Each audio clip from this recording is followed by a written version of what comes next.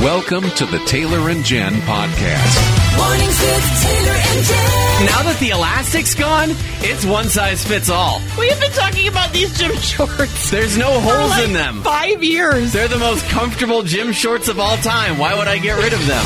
Life 107.1. You spend time and energy and money to create the perfect vanity plate. It must be pretty frustrating when nobody can figure out what it says. That's kind of what's going on with our boss, Bruce. Boss Bruce. You hear his voice on Life 107.1, and he's got a license plate that puzzles some people. It does because, okay, so Boss Bruce lived in New York, not the city, the state. Upstate New York. Upstate New York, all right? And so he has an affinity to a couple of teams from that area. He's a big fan of the Mets. The Mets. And the Bills. And the Bills. So, in Iowa, you get 7 letters on your license plate. And so he couldn't put Mets and Bills. So instead, he's got Mets and BLS. Mets, Bulls. And so everybody thinks that his license plate means meatballs. But here's the thing. Bruce also really likes Italian food. He does. So, I'm doing double duty for you. Kelly, you have a vanity plate? I have a vanity plate, and the funniest part of my vanity plate is that it's a cyclone plate. And I graduated from there. My husband graduated from there. Guess how I got the plate? How? Valentine's Day. You got a cyclone plate for Valentine's Day. Yeah. And he said, I have a huge surprise for you. And I was like, oh, my word. Huge. If it's huge, it probably is jewelry. Nope. It's a vanity license. But it's got some red on it for love. Well, it's like a conversation heart, yeah. But it's a license plate. It's a constant reminder that my honey tries hard, I think. Hey, Maria, do you want to tell us about a vanity plate? About 10 years ago, my daughter was 12, and her and I were driving to a friend's house, and I saw a license plate. And at first glance, I was like, that is so funny. It says to Jesus. And she was like, Mom, that's Pegasus. Who would have that on their license plate, first of all? You thought it said B Jesus? No, P-Jesus. P-Jesus. Jesus. I don't know why. Some people just stick a P in there. You just see Jesus wherever you are. Yeah, you're very spiritual. I love that about you. I guess. That is fantastic. So Katie's got a vanity plate, and she's got a good story behind it. I have a license plate that says Bubba 5. Bubba 5. B-U-B-B-A? Yes. 5. My dad got it for me when I was 16 because my childhood nickname was Bubba. Aww. Because he wanted me to be a boy, so he called me Bubba. So he got me this license plate when I was 16, and I still have it, and I'm 39 now. Aww, That's the cool. same license plate? Yeah, Oh. same ones, and everybody's like, don't you think you should change that now that you're an adult? And it's like, no. My mother employed food to get me to talk. I mean, That was how my mom, Claudette, brilliant woman, also an extrovert, got me to talk to her. Now, you might think to yourself, wait a minute, why would 2 extroverts need help? Well, even though I'm an extrovert, she was still my mom. she's your mom and you're her daughter. And I still sometimes didn't want to talk to her about things, you know, and my mother, I think she could sense it. She could feel it like moms do.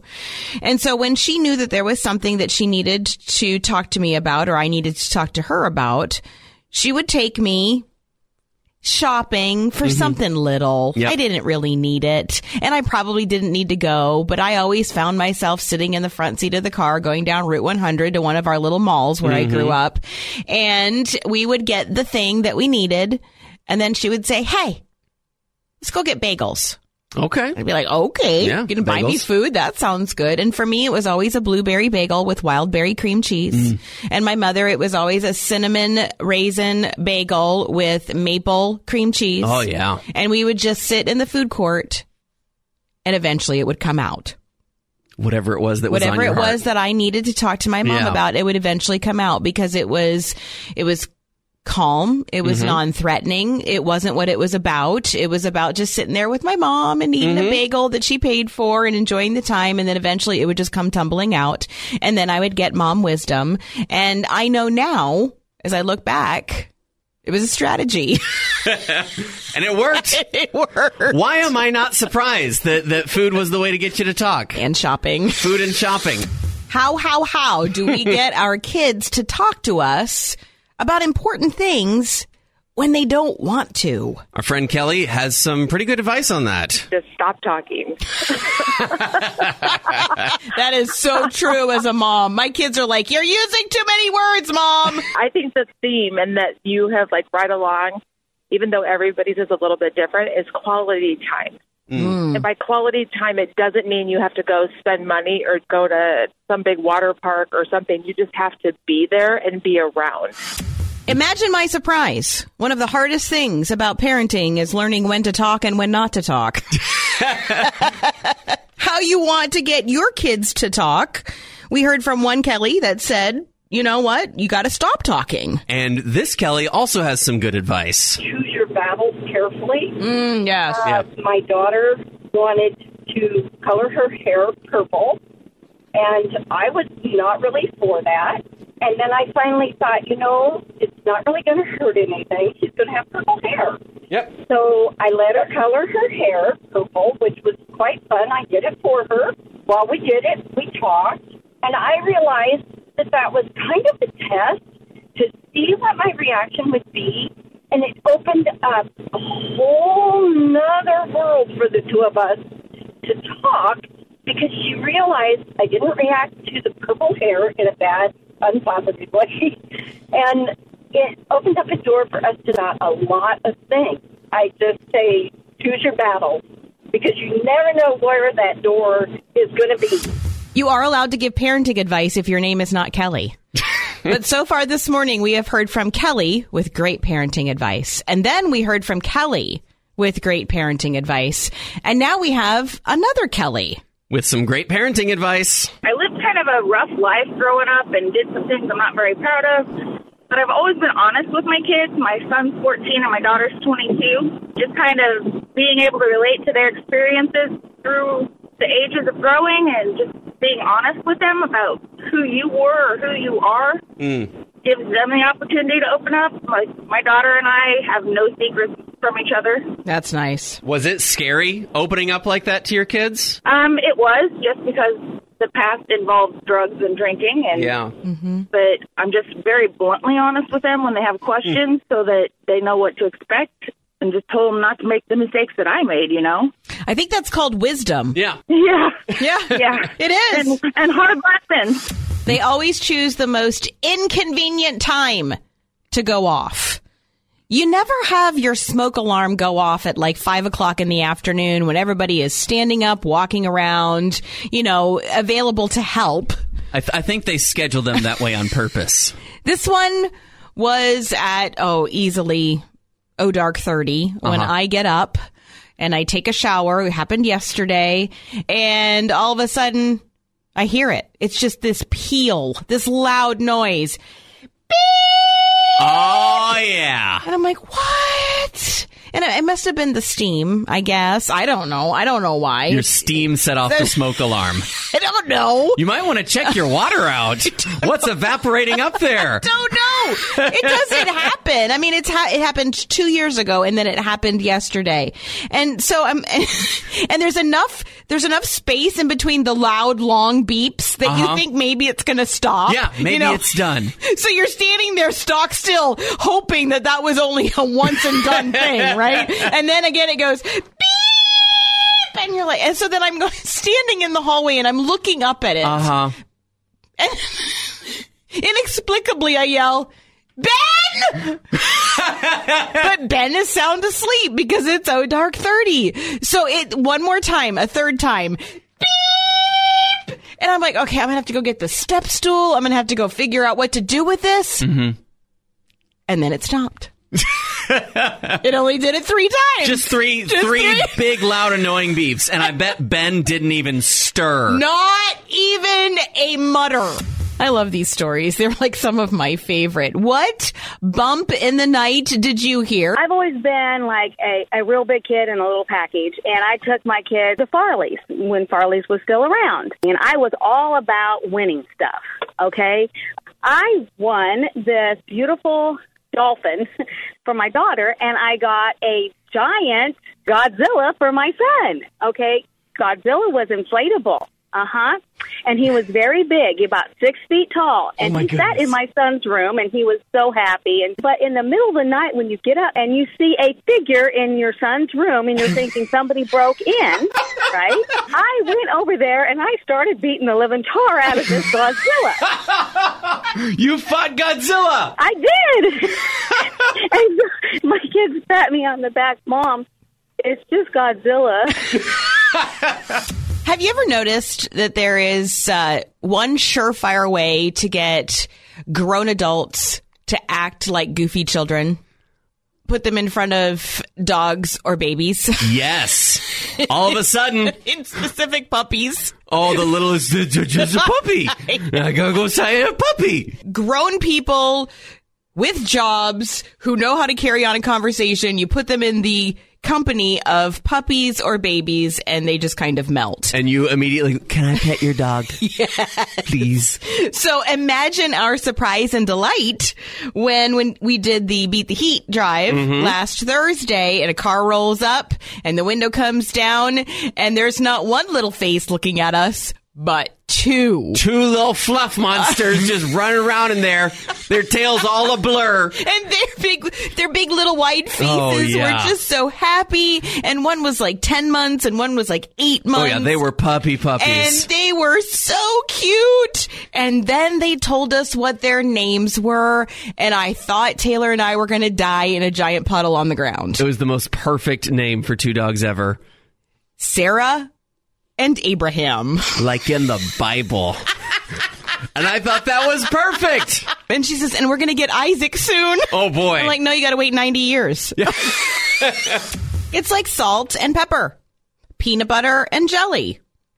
You know, it's a set. Yeah. It comes as a set. And sometimes when you have two pets, you get to name them as a pet set. You know, you get some ducks. You've got an adorable 3-year-old grandson. So you've got Donald and Daisy.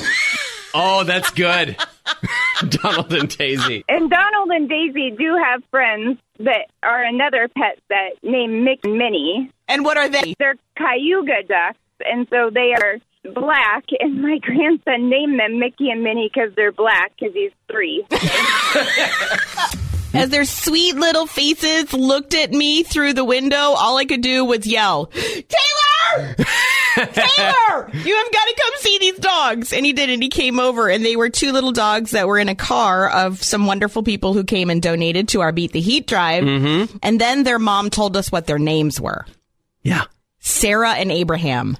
It was a pet set. And we love the idea of a pet set. If you've got a pet set, their names go together, let us know. My pet set is Jack and Jill, a pair of littermate Vizsla dogs who are about 2.5 years old. Oh, Vizslas. Yes. Are they good buddies? They are best buddies. She runs the show, and he just walks around behind her and does whatever she wants him to do. Oh, it's just like Taylor and Jen. I can tell you from personal experience that relationship usually works out well. The way it should be, right? You got a pet set name that you want to tell us about? My boys wanted a pet so bad, we adopted 2 mice from the ARL, and they had a little one and a big one, and they named them Truck and Trailer. Of all the guesses I would have had about what to name 2 mice, Truck and Trailer was pretty far down the list. No, but it was adorable, though, because, you know, what do boys like to do? Play with trucks and in the dirt. Did they play with Truck and Trailer in the dirt? No, they didn't, but we had to get, instead of 1 cage, you know, at a decent price, we had to get 2 cages. Naturally. Because the one started biting the other one's tail. Well, no. He's just trying to hitch up. He was trying to hitch up. That's his trailer hitch back there. The idea that Jesus took time to create sacred spaces to build relationships was something that I just read about at the end of last week. You'd think by this time in my life that I would have thought about something that important, but maybe it was the way that the writer put those words that I was so struck by that.